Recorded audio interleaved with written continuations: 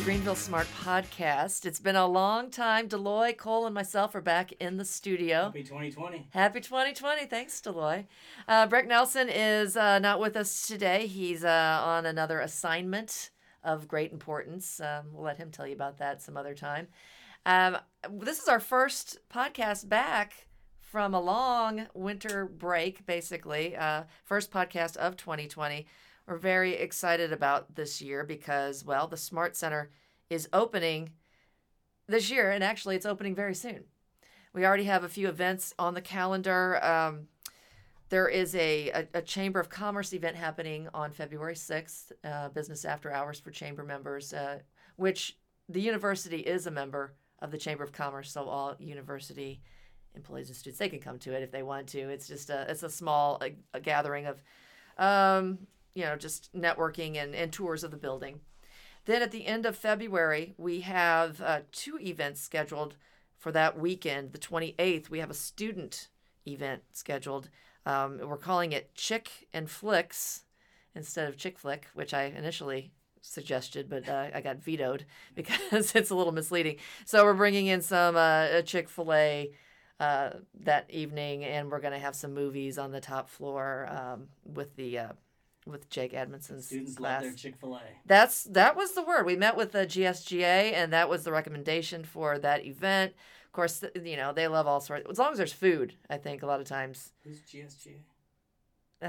Greenville Student Association. There's another letter in there, though, I think, that I'm missing. GSGA. Right?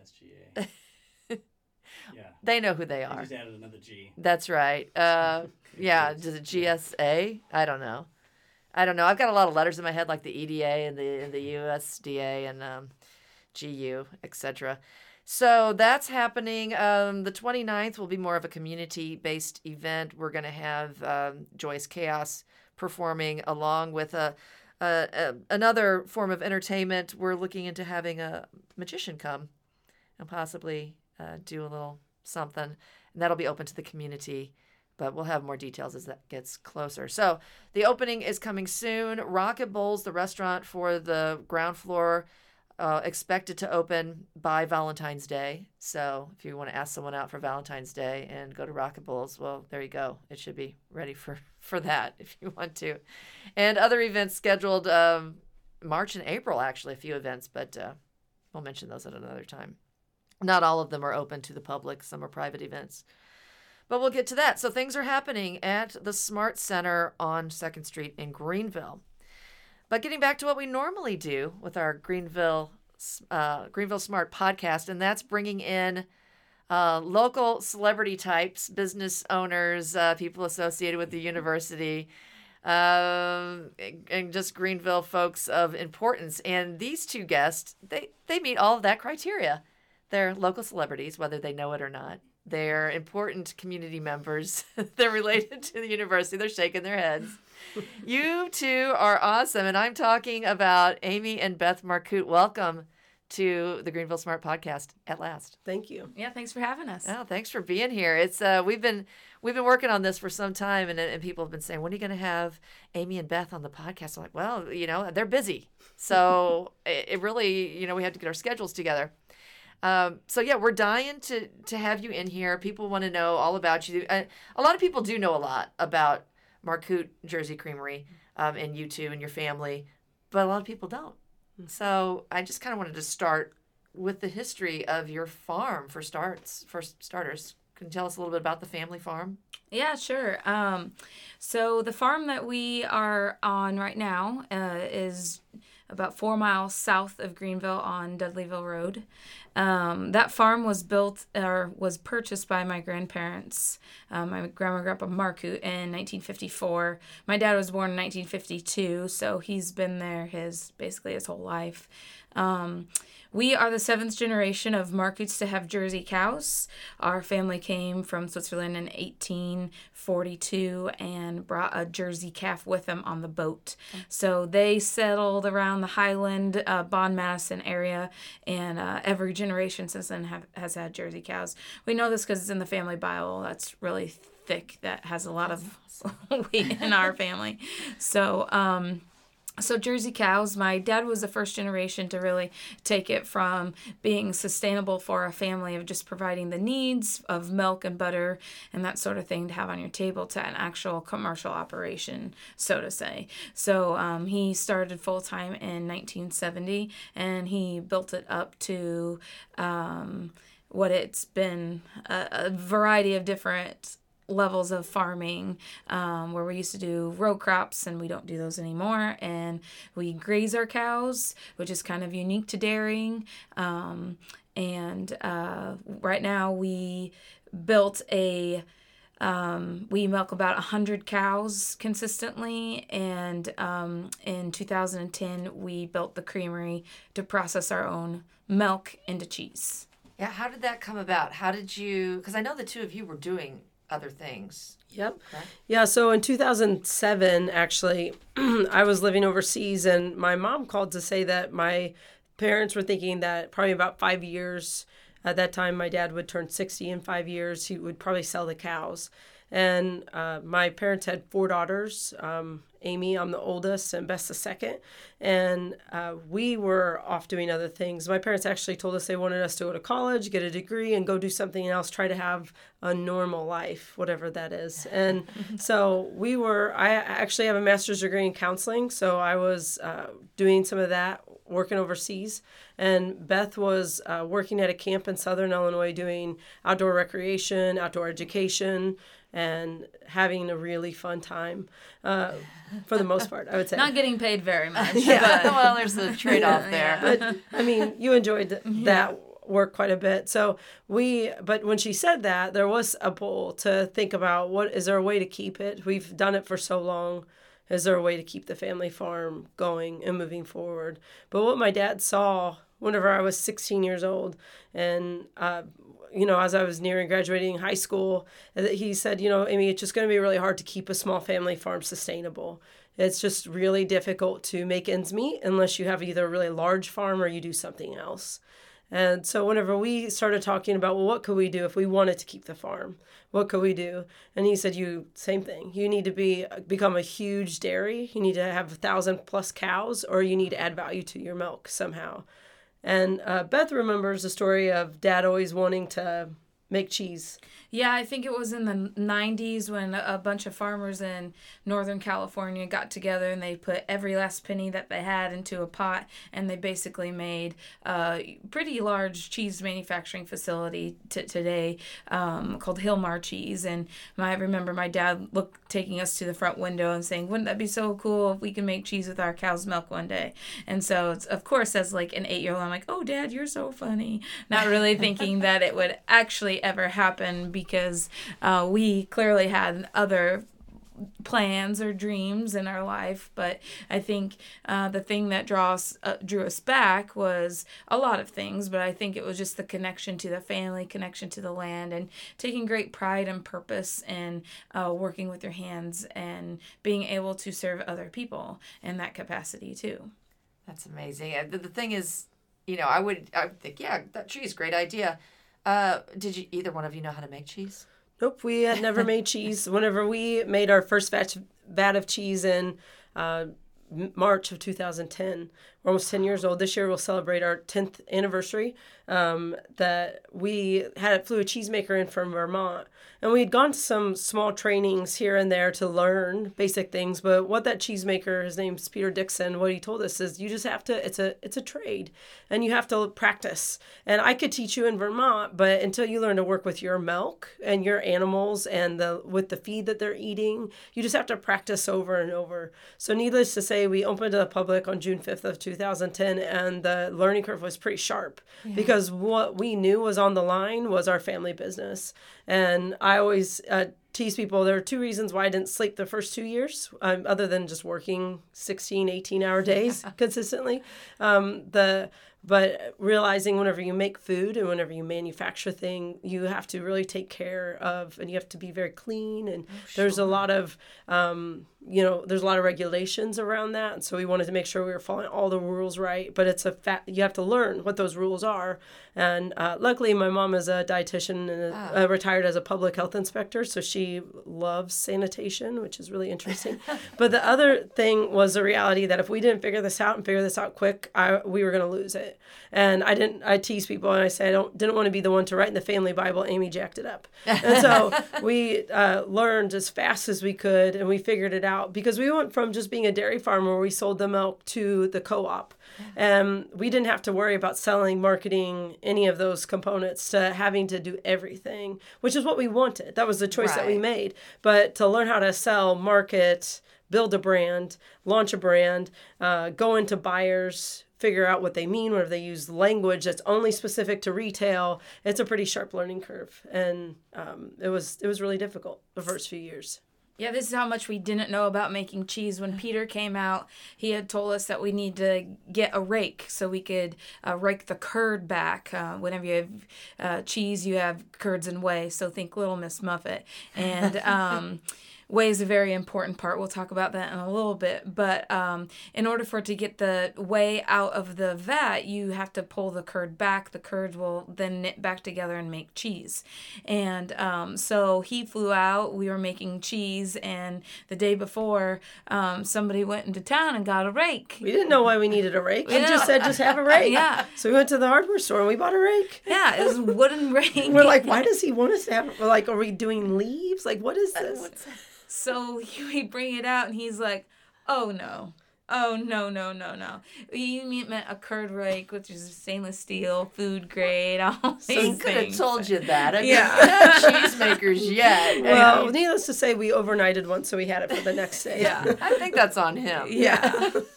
But He tells us that story a lot to his classes. We're so glad to have that. Yeah. good to have some humor. Yeah. So you guys got the hang of it, obviously. How many, did you start with just like, okay, we're just going to make this kind of cheese, this one type of cheese, and then how did it evolve from there? The influence was really based on a lot of factors, but we wanted to honor our heritage. We're the Marcuse family is from Switzerland, and so we wanted to honor that, and we wanted to make some Swiss-style, Alpine-style cheeses. But we knew that being in the Midwest, we'd have to do some more familiar style cheeses as well. So, on the East and the West Coast, the people are slightly more adventurous with their food, and we're just not in the Midwest, and that's okay. We like our meat and potatoes. I like them too, and so it's no big deal. But we knew that we had to make some cheeses like that, but we were limited with some of the equipment that we had, so we had to also make cheeses. But we had to put all of our milk into cheese overnight, and so we were like, okay, we have all this milk that we used to sell to the co-op, and now we immediately have to make all this into cheese. And so for us, it was we realized that we needed to make a lot of varieties. So if we had an opportunity to go and sell at a farmer's market or for a chef, maybe they would buy 6 of our cheeses instead of just one kind. Right. So we very quickly went from like 6 cheeses to 12 cheeses to we make 22 different, over 22 different styles of cheese at this point. But it just, all that milk has to go into cheese, so we have to diversify our offerings. How much milk would your cows produce a day? It's about 3,400 pounds a day. And so if we make cheese 3 or 4 days a week, that's a good bunch of milk and cheese. So, but we're on track here in 2020 to make 150,000 pounds of 150 cheese. to 170. It just sort of depends on the year, and as long as the weather is good and we don't have a drought and things like that. Yeah, all those things would affect. Yeah, we'll have a really good year this year with production. Now, how many cows did you have to increase your head? What did you start with, and what do you have now? We started with about 50, 55 milking cows. And we got to the point in 2015, 2016 where we were selling out of everything. We never had enough to fill the orders. So we made a decision to invest more money into the farm and put in robots, but also double our herd size, essentially, or close to it. So that's why we're milking right around 100 cows now. And we put in the milking robots to milk the cows. Our milking parlor where we used to milk the cows was pretty outdated. And so it was just a big investment that we had to choose. Are we going to keep doing this? If we are, we need to do something a little bit different. So. And what I've been out there, and if you haven't been out to the creamery, one of the things you get to see, because of that big window you have, even if you're standing inside, is the cows walk in and basically say, like this booth, and they're like, all right, I'm ready to be milked. And that's the milking robot you're talking about, right? Yep. Mm-hmm. Yeah, so we we had some neighbors that they installed theirs in 2009, 2010, and at that time my dad was like, we have to get those. Well, we had just built the creamery, and so I was like, just give us a little bit. And so 2017 we opened a robot barn, but our whole idea with making cheese and being on the farm is also our tourism. We really think that it's important to educate people, and customers are wanting transparency. They want to know where the food's from. It doesn't matter if it's cheese or eggs or beets. They want to know where it's from. And so I've always had a strong desire to educate and to teach people, and especially about agriculture. We're very passionate about that.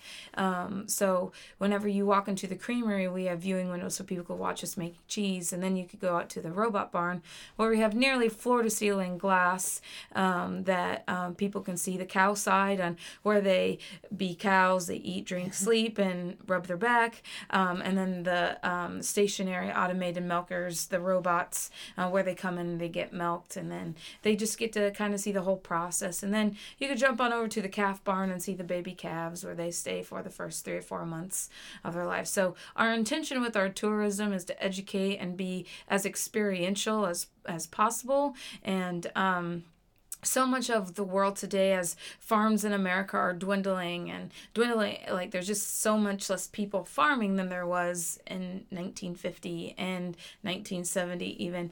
And so people think that they're really far removed from agriculture, but they're not, because whenever they come to the farm and they smell the cow manure, they're like, oh, right. Yeah, I remember this on my grandpa's farm when I was a kid. Oh, sure. So it's kind of neat for people to actually feel a connection back to their own heritage and to their own life, and they could take pride in their own being as well. It's pretty awesome. It's a great, I think especially take your kids out there.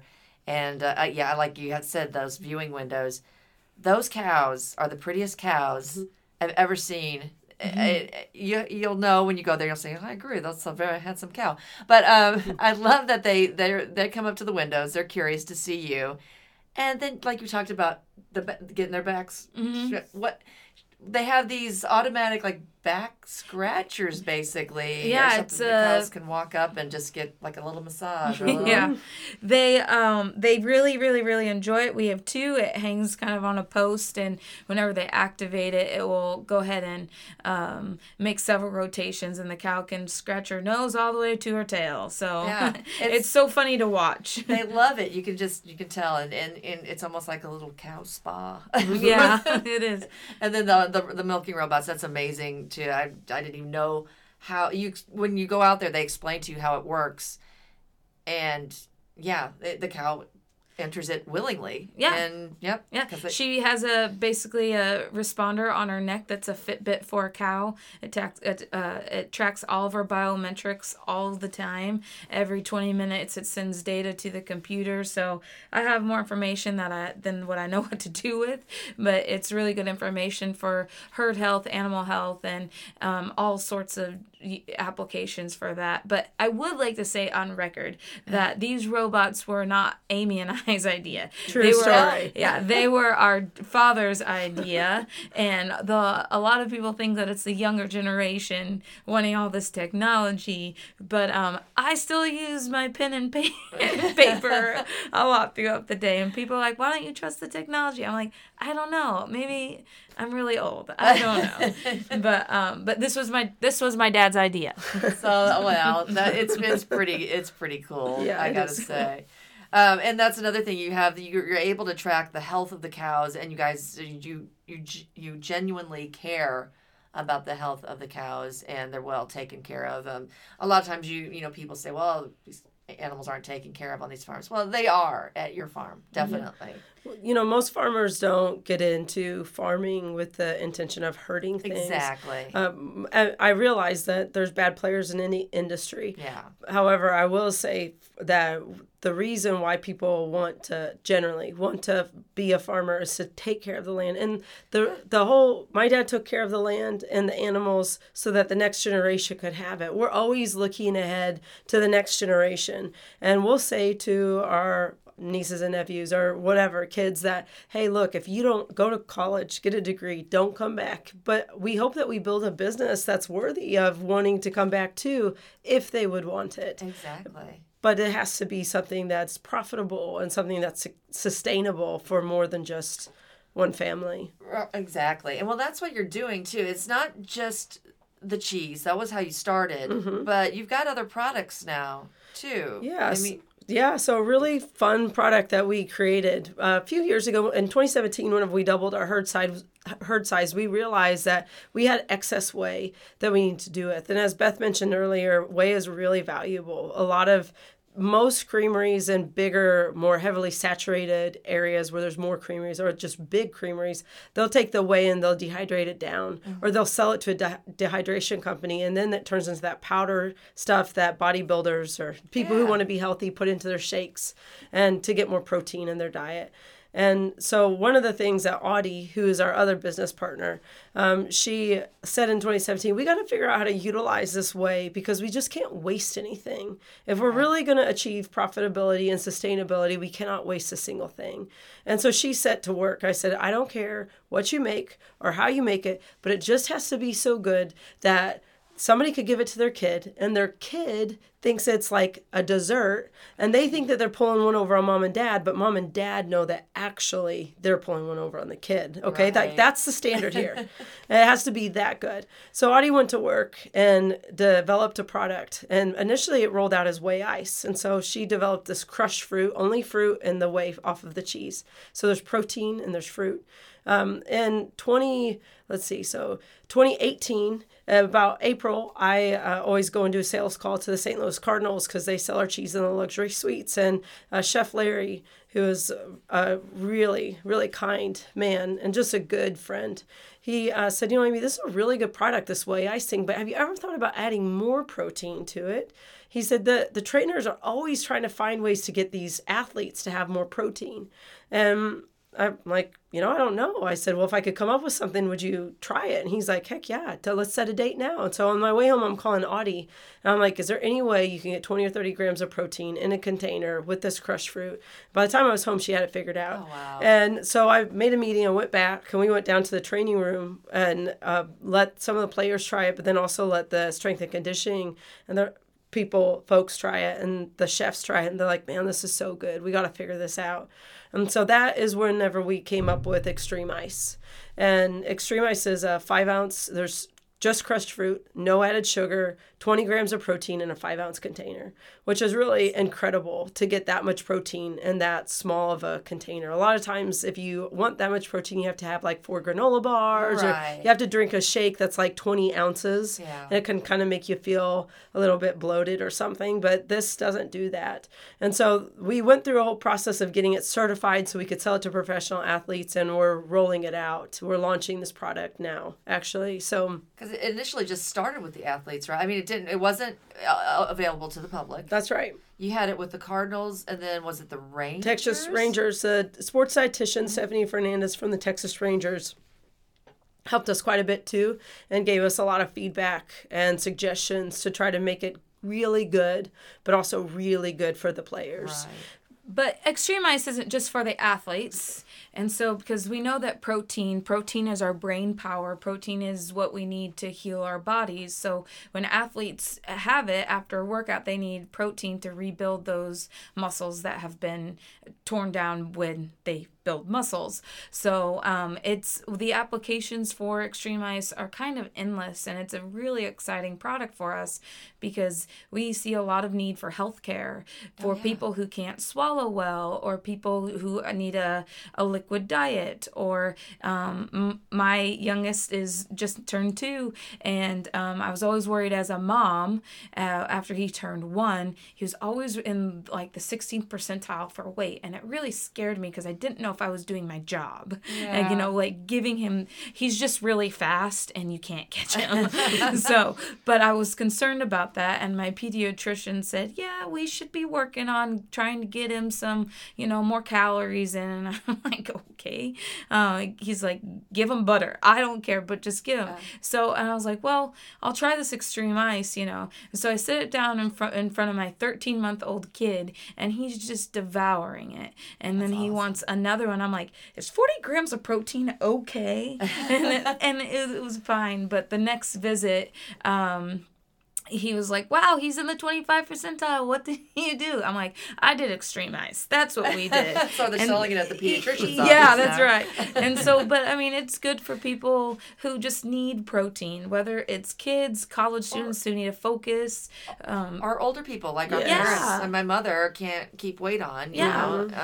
And we have a local resident in Greenville that they come out every week or every couple weeks and they buy some. He has diabetes and they're in their mid-70s, and he will say, as I'm getting older, my muscles aren't working as they should. I really have to get protein. And he's like, this stabilizes my blood sugar level, and and so it just has so many opportunities for us, not just in the athletic world. So we get to attack, as far as sales attack, we get to go to hospitals and athletes, universities, anybody and it's not just university athletes, it's university grab and goes. Sure. Because how easy is it to eat 5 ounces?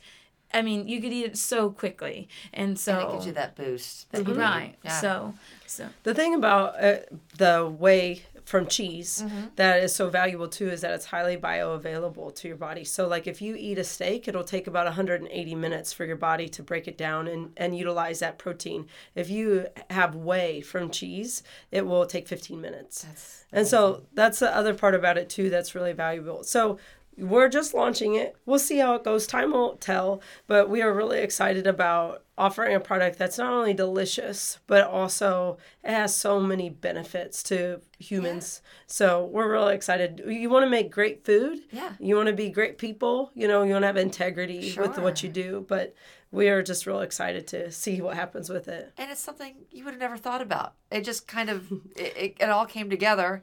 For sure. It's one of those, I don't know, like a divine intervention moment. Yeah. Yeah, we say like the consistency because some people are like, is it Italian ice? Is it an ice cream? What really is it? It has the texture like a sorbet. Yeah. So it's just really easy eating. I think that's accurate. That sounds about, because I've had it and it's delicious. And it's in stores now, isn't it? We have it in Deerbergs. We have it in IGA in Greenville.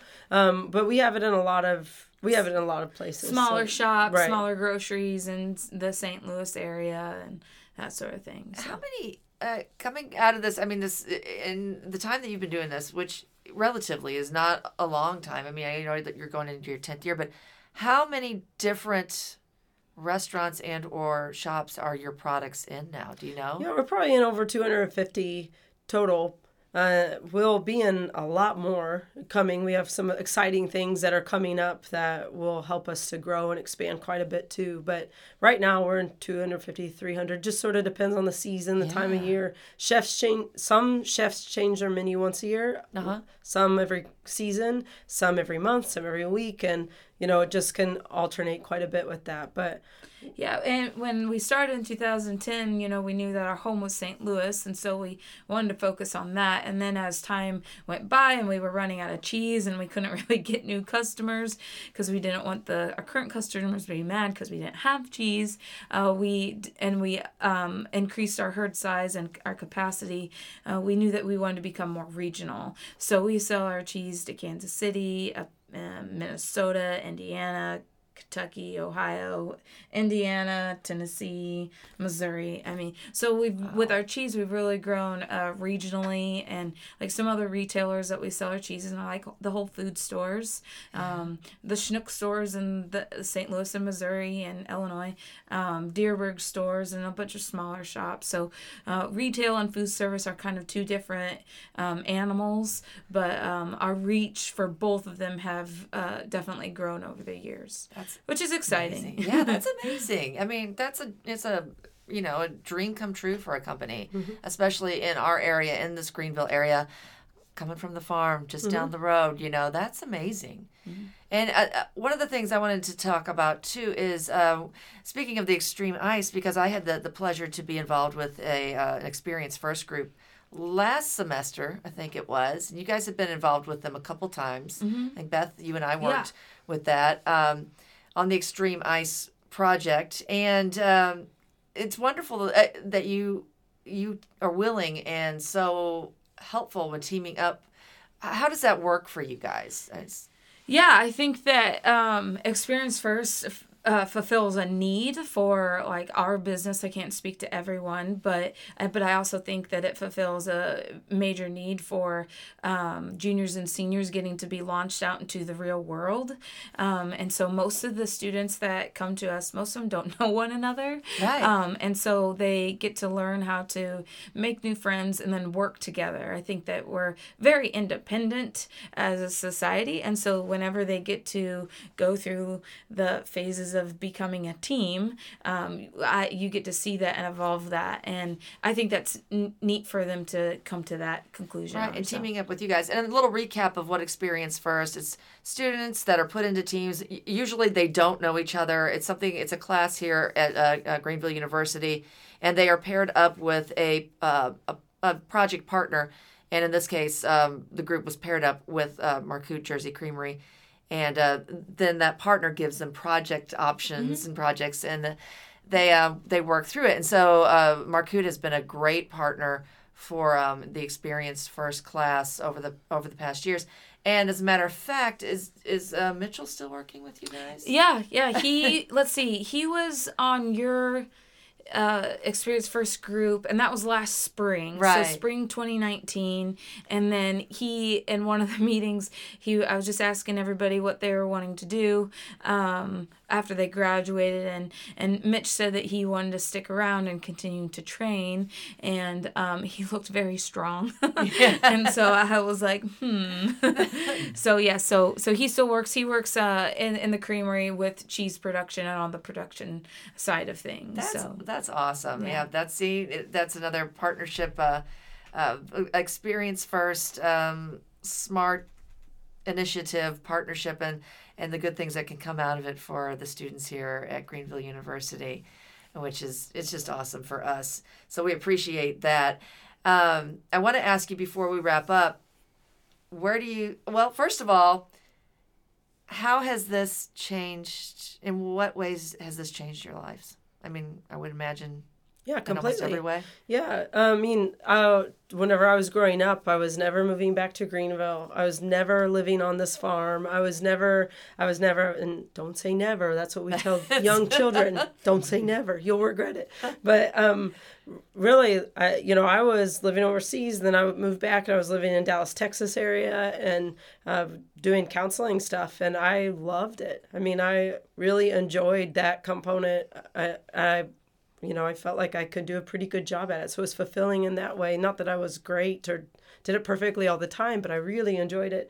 And so whenever I realized, Amy, you're moving back to Greenville to take over the farm, or to help with it or whatever the role would be, it changed my life completely. I always thought it'd be kind of neat to own my own business, but I didn't really realize the application and what that meant for my life and the sacrifice. Whenever you're an entrepreneur, whenever you start something from nothing, you have to be willing to give up a lot, especially initially, to build it into something that's worthy of, we talk about profitability and sustainability, and we don't really believe that we're going to get, so rich off of food or farming. It's not necessarily the goal, but if you can't be profitable, you can't stay in business. And so the things that we gave up, Beth, the first 2 years of the creamery, Beth had got a full ride scholarship to get her master's degree at SIUC.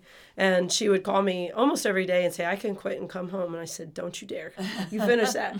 But she was always helped out with everything that she could in more ways than what she probably wanted to those 2 years, because she was pretty committed with her all of her things that she had to do at SIUC. But she came back to the farm after that then and helped take over and run things. She runs the whole farm side of the business now. And so I live on the farm, and Beth will soon live on the farm. And that's just a different lifestyle too. To live where you work is quite different than to have space. And so it's a good thing. It's not all bad. But it definitely was not the path that we thought that we'd be on whenever, we were like, yeah, I'll get a master's degree in counseling. So whenever I went to grad school, my desire was actually to work with people with physical disabilities like cerebral palsy or any array of physical disabilities and get them outdoors. So whether that be rock climbing or whitewater rafting or is sending them down a zip line, that's really what I felt drawn to, because it's helping people and there's a need and it's an experience. I think that experiences and opportunities are really, really fun. So I never thought that I would be this risky, because entrepreneurship is very risky. And Beth likes to be safe. Even if I'm up in a tree, I know I'm safe because I can trust the equipment. But so I didn't. When people come to us and say we really want to do this on our farm, I'm like, okay, well, there's just a lot of risks, and most farm people know it because agriculture is pretty risky. You're depending on everything that's not in your control, the weather, the year, everything. And so I just didn't realize, and I didn't think that it would be, I didn't think I'd have this many daily risks. But and just the weight of owning your own business, and then the heritage part of that, we carry that. I mean, we're very proud about that, and we're willing to fight for the purpose of our farm and our family. But it's sometimes very hard.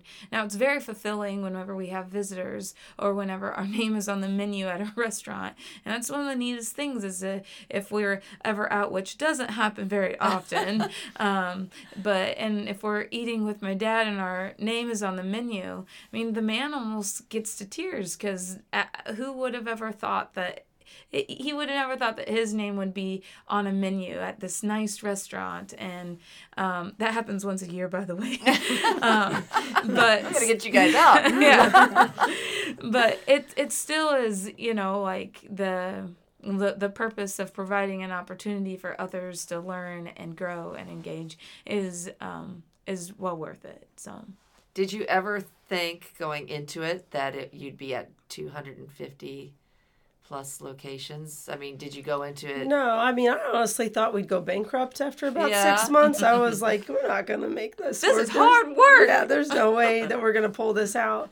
But we also are very thankful for that, because we don't take it lightly. We know that it's a great honor to be on those folks. They have a lot to pick from. And so whenever they pick our product, we're really thankful, and we say thank you. We leave extra tips because we know that they're providing for our family and our employees. Yep. And whenever we started the creamery, I was the only full-time employee in the creamery, and my dad was the only full-time employee, and we have like 20 employees now. Wow. And so we've grown so much to be so we're proud of the fact that we can offer jobs to folks, but they do a lot for us. It's mutually beneficial thing. So it's definitely very humbling in the sense that we don't take it lightly. It's Yeah, I mean, and whenever we talk about our purpose, and it's about to make great cheese and make product, but it's about serving others too. And this coming up year in September, we'll do our second Graze in the Grass, a benefit for Eden's Glory, which is on the farm meal that we have. One of our really great friends who's a chef in St. Louis, Chef Kevin Willman, and he'll come out to the farm and make a 4 or 5 course dinner, and Eden's Glory will sell tickets, and it's a fundraiser for him. Awesome. And so and we want to be that sort of support in our community with what we can, because we have limits too of what we can do, but we're excited about how we can maybe bridge gaps or fill in the gap of different opportunities for people in our own community. Yeah, that's amazing. And that's, and I think it's sort of doing those things, it adds to your success without you intending for that to add to your success. It's just sort of a natural way that things work out. Yeah. I think when you get back what you give. Yep. And so I think that's just how the universe is. And, a godly intervention and that sort of thing. And we talked a little bit about tourism. How many people go through your farm every year? What is it getting a larger number every year, people stopping in? Yeah, we probably see about 30,000 people that come through our facility. Obviously, through April through October is the peak time, but then we'll have quite a jump in December as well. Next year, we'll probably see more than that. We have a couple of things, a couple specific groups that are coming out that will bring quite a few people. And so we're really excited about what 2020 will look like for... Yeah, we'll be really busy, so everybody should pray for us. Well, yeah, we will be. As a matter of fact, your name came up this morning. I was talking with our tourism director, Jess Adam. Mentioned something. You have something happening in the first weekend of June. Is that correct? Yep, our Cheese Fest, and that's where we'll celebrate our 10th anniversary, because it's literally one day after. It's June 6th this year. And so that we always have a Cheese Fest on the first weekend of June. But this year we'll make it really special. So we're really excited about the opportunity. And for us, it's a way to invite people to come to the farm. We play in a lot of really fun games. They're usually we use the things that we have. We do a Fall Fest too. Beth and Laura created with some big straw bales a slide so we just use the things that we have, and then we want people to be able to come out. We're not asking them to pay anything to come. Right. We just want it to be a really fun family experience. And we do have we make fried cheese curds and grilled cheese, and we have bratwurst with cheese in them because cheese needs to be the theme at the Cheese Fest. Yeah. But we have opportunities for people to buy things, and we have our store open. We usually have a long line for ice cream that day. But really for us, it is, growing up on a farm, we didn't have a lot. Yeah. And I remember it would be special to be taken to McDonald's, Sure. And so for us, it's like a really fun way to give back to the community and say, hey, here's a fun, free event to come out to. You don't have to buy anything if you don't want to. We just want you to come and have fun with your family. And what we also know from a business side is that it's future marketing. Yeah. And we want this to be something that families do every single June, because we can't wait for the day whenever people are like, I'm bringing my kids. I used to do this every June too. That's because we all have experiences like that, and they're so special. And so that's what we want, and that's the desire of that weekend. And so that's Saturday. Yeah, we awesome. Usually have anywhere from 1,000 to 1,500 people roll through in a matter of 4 hours. So, so it's a lot of fun. It's tiring, but that gives us a lot of joy and happiness in that sure. too. Yeah. Sure, and an indirect effect for the city of Greenville, we benefit when people come to visit. Mm-hmm. Marcoot Jersey Creamery, they come into Greenville, and people will say, even, I'm going to go out to Marcoot. What else is there to do? Yep. So that is enhances our town and our community, which is good for everybody. Yeah. We've partnered with businesses and said, hey, let's print off some cards and let's just give them directions on how to get back into Greenville.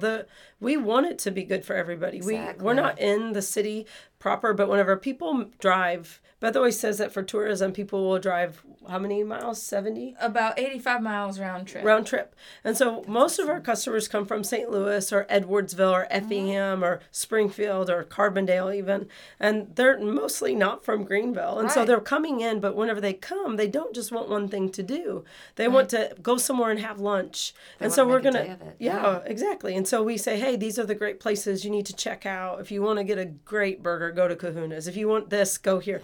If you want, go there. And so we just pull people back into the city because that's what they want, but it's Yeah. just good for all of us. It's good for all of us. And yeah, and that's, not, that's just the indirect Yep. benefit of you being so near to us. So that's awesome. And we thank you for that. Before we end, what are your thoughts for the future? Yeah, we're really excited. We really believe that 2020 is going to be the best year that we've ever had. We believe with the new products that we've developed over the last 2 years and we're launching, we're just going to have a great year. We're going to have a lot of fun. We look forward to growth, a lot of growth even. We look forward to continue to grow with employees, but really a lot of that's just based off of sales. And so we have a couple we're shipping our first pallet to the Texas Rangers spring training in a couple weeks of Extreme Ice Pro. And we are just really excited. We have a lot of other, Major League Baseball teams, hockey, that we're working with. But then we're just excited to continue to our fun event in September. And we're really excited about the outlook of our business. We'll see what happens. Yeah. We'll all be watching, and we're all excited about you as well. And thanks again for taking time out of your busy schedules, because go out to eat or something, because you don't get to do that too much. So That's true. so you should do that. We'll all go together. How about that? I want to thank Beth and Amy for being here today. Get out, visit Marcoot Jersey Creamery. What are the hours? In the winter, we are open from 10 to 4, Monday through Friday, and 10 to 3 on Saturday. April 1st, we'll go back to our regular hours, and it will be 10 to 5, Monday through Friday, and 10 to 3 on Saturday. All right. Well, there, you heard it. It's not hard to find. You get on the old internet there and get your directions. If you contact us at the Chamber office, we can also direct you that way. Again, thank you so much. And thank you all for tuning in today. Thanks to Loy Cole for being here and getting us back on track with our Greenville Smart Podcast.